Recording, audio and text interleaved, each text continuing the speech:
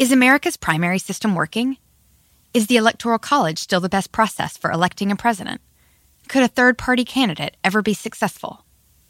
In a new season of You Might Be Right, former Tennessee governors Bill Haslam and Phil Bredesen gather the country's top experts to explore these issues and more as we approach the 2024 presidential election. Listen to You Might Be Right, a new podcast from the Baker School at the University of Tennessee, available now wherever you get your podcasts.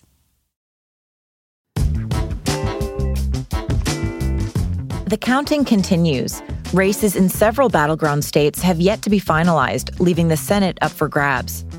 While the Republicans edge closer to controlling the House, the Biden administration claims the president's messaging is working.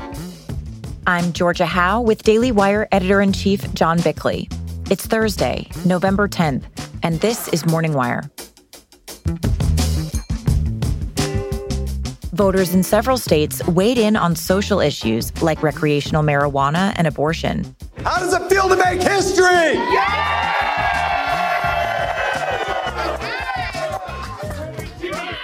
We take a look at which measures passed and which ones voters rejected.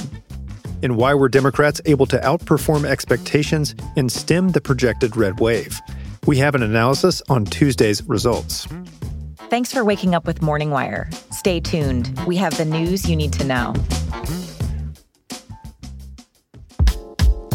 It is officially turkey frying season, but before you break out that turkey fryer, you've got to call Cinch. Cinch is a propane grill tank home delivery service that delivers right to your door on your schedule. Go online to cinch.com or download the app to order. If you're a new customer and you live within a Cinch service area, use promo code WIRE to get your first tank exchange for just $10. That's CYNCH.com or download the Cinch app. Use promo code WIRE to get your first tank exchange for just $10. Visit cinch.com/offer for details.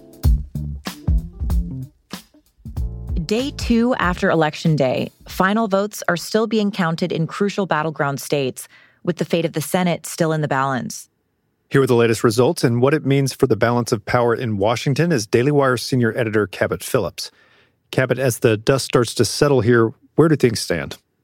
Well, on Tuesday night, there was definitely a sense of letdown among Republican voters, and it's easy to see why. Politicians had promised a red wave, and polls had indicated that they would cruise to a House majority and pick up at least a few seats in the Senate. And when that did not happen, there was a lot of pessimism among the Republican base. But as more results started to come in Wednesday, it became clear that while things were definitely underwhelming initially, there's actually still a good chance that Republicans will control the House and the Senate when all is said and done. Yeah, let's get to that. What are we seeing in the Senate? Since we last spoke, Republican incumbent Ron Johnson was declared the winner in Wisconsin. That brought Republicans to 48 seats.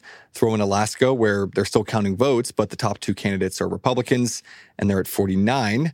And that means they've got to win 2 out of the 3 remaining states between Nevada, Arizona, and Georgia. Nevada looks like their best shot right now. Votes are still being counted, but Republican challenger Adam Laxalt is ahead by around 3 points. So barring a late break for Democrats in Nevada, his victory would put Republicans at 50. All right, so that leaves us with Arizona and Georgia. Exactly. So Arizona got a lot of attention on Election Day because of those defective voting machines in Maricopa County.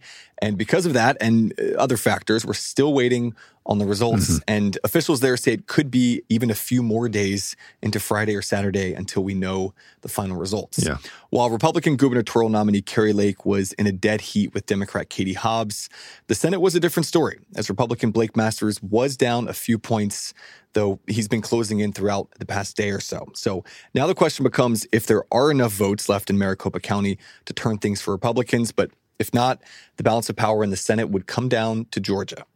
Now, we've been talking a lot about that race all month, and it was one of the few states where polling was actually quite accurate. Where do things stand now in Georgia?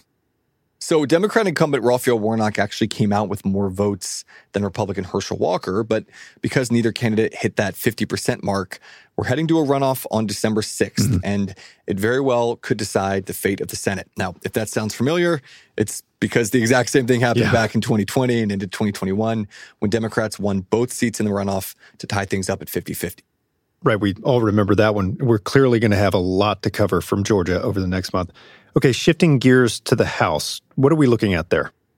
Votes are still coming in across a number of key districts, but it looks likely that Republicans will regain control of the chamber by a slim margin, meaning Speaker Nancy Pelosi will be removed, and it'll also give Republicans control of powerful oversight committees that control budgets and launch investigations. But perhaps most importantly, it means that they will be able to thwart much of President Biden's legislative agenda, regardless of what happens with the Senate. So that was the main cause for celebration among Republicans on a Wednesday, though we're still waiting for the final number. Now, obviously, there are too many races to cover them all, but what were some of the more surprising results? Yeah, there were a few big names from each party who ended up losing.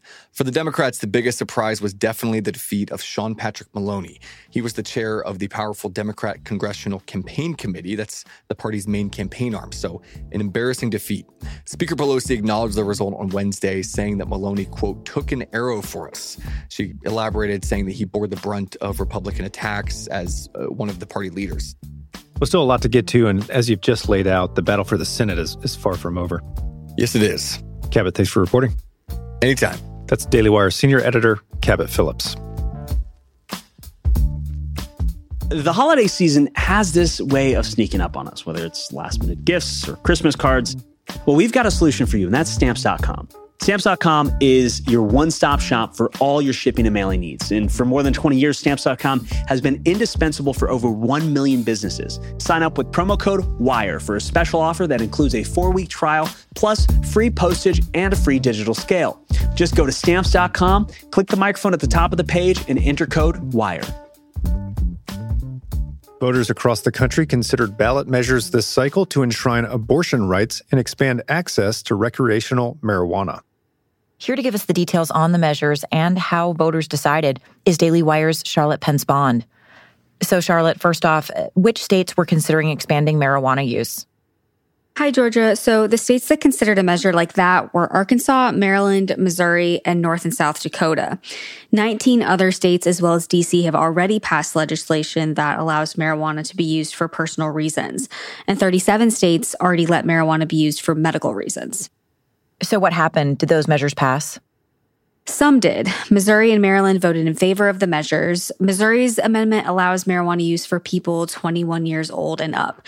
It also puts a sales tax on it and erases certain marijuana-related offenses. It passed with around 53% of the vote. Maryland also approved its measure, but at a steeper win. Over 65% voted in favor of it. It allows marijuana use for people 21 and over as well, and allows a tax to be established on its sales. But North Dakota, South Dakota, and Arkansas all voted against measures that would have made the use and possession of marijuana legal for people who are, again, at least 21 years old.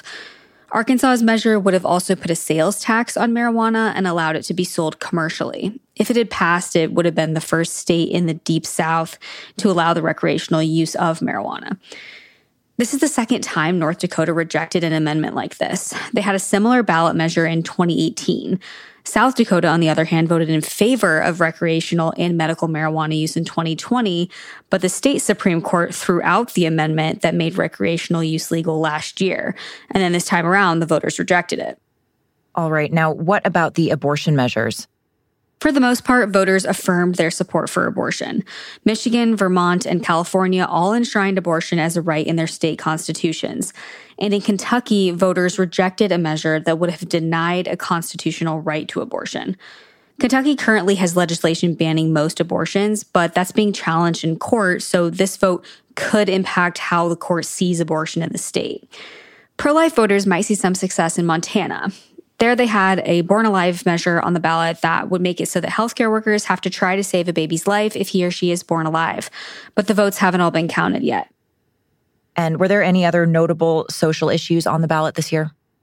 Nebraska voters greenlit a measure that will raise the minimum wage in the state to $15 per hour by 2026.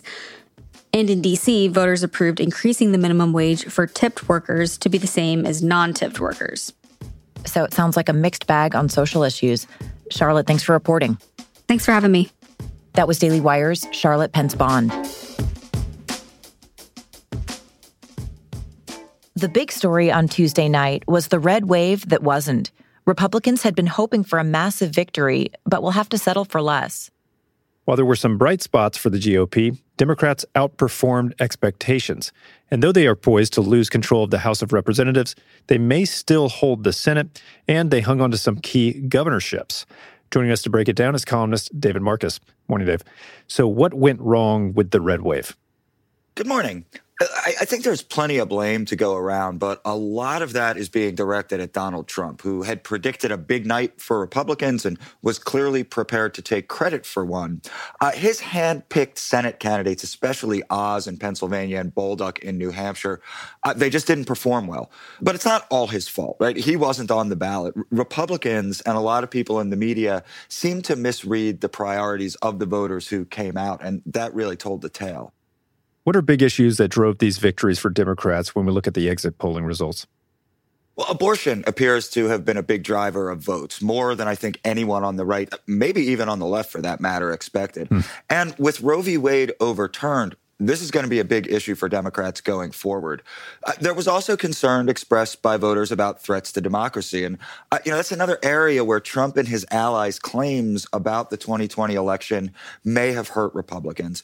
Inflation did come up as a big issue, but it's not clear. And here Kevin McCarthy might get some blame, that voters thought the GOP had the solution. Republicans seem to be running more on anybody but Biden. While priorities were certainly part of the equation, some of this appears to have come down to, the quality of the individual candidates, some of whom clearly just didn't connect enough with voters in their states. Yeah, that certainly appears to be true and is the case with Dr. Oz in Pennsylvania. Now, it wasn't all bad news for Republicans, especially in Florida, where Ron DeSantis soared to an easy 20-point victory in what now looks like a pretty solidly red state. Yes, and DeSantis is clearly the big winner here, aside from maybe Joe Biden. There's a reason the cover of Wednesday's New York Post was a picture of him with the headline, "The Future." I think it's down to him just having done a very good job as governor. Floridians clearly appreciate his handling of COVID, his opening of the state. Brian Kemp in Georgia, who also opened early, won easily as well. Right. Voters there just feel good about the state of their states. And there will be conservatives who do look at both of them as a kind of prototype for future win. Yeah, I'm sure they will. Now, for New York, your home, Republicans had hoped to pull out an absolute shocker in the governor's race, but fell short there. How close did Lee Zeldin get to defeating Kathy Hochul, and what were the down-ballot implications of that race?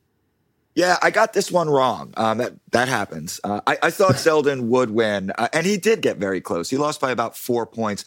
To put that in some perspective, Andrew Cuomo won 4 years ago by 22 points. So it's still a very dramatic shift, brought about really by Zeldin's focus on crime. Hochul kind of woke up in the last week or so and probably saved her job by pivoting a bit towards the issue of crime, at least admitting to some extent that it's a problem she will address. But as you said, down ballot, the implications were huge. It looks like New York could flip as many as 4 House seats from blue to red, and that includes Sean Patrick Maloney, who was the chair of the DCCC. Right. And Nicole Malliotakis defeated Max Rose in a House race Democrats had hoped to flip. At the end of the day, it might be that Kevin McCarthy becomes Speaker of the House on Lee Zeldin's coattails. Where do Tuesday's results leave us in terms of the 2024 election, given that one cycle just sort of seems to bleed into the next one these days? It's a huge question. We've seen Trump already start to take some digs at DeSantis. He said something about having dirt on him. So far, DeSantis is not willing to get in the mud and is ignoring Trump. But look, Trump's very likely to run. He may announce soon. And Republican leadership and Republican voters, they're going to have a big choice on their hands. Yeah, they will.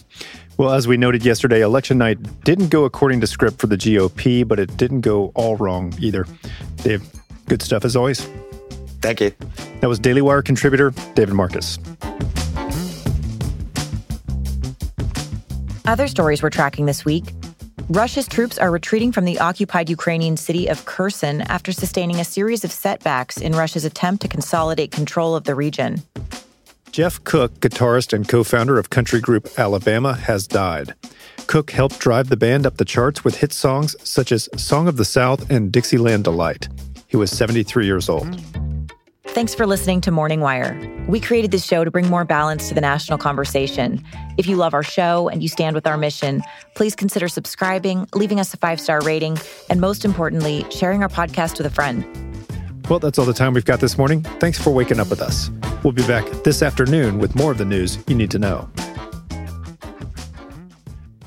What if I told you that you can make those fine lines, forehead wrinkles, dark spots, and even under-eye bags disappear? Well, you can when you make Genucel skincare a part of your daily routine. Genucel uses a proprietary base of clinical levels of botanical extracts, which come together to yield amazing results and fast. Take advantage of Genucel's early Black Friday sale going on right now. Plus, when you go to Genucel.com/wire and use code WIRE, you'll get an extra 10% off. That's Genucel.com/wire for an extra 10% off your order. Genucel.com/wire. Across America, BP supports more than 275,000 jobs to keep energy flowing. Jobs like updating turbines at one of our Indiana wind farms and producing more oil and gas with fewer operational emissions in the Gulf of Mexico. It's and, not or.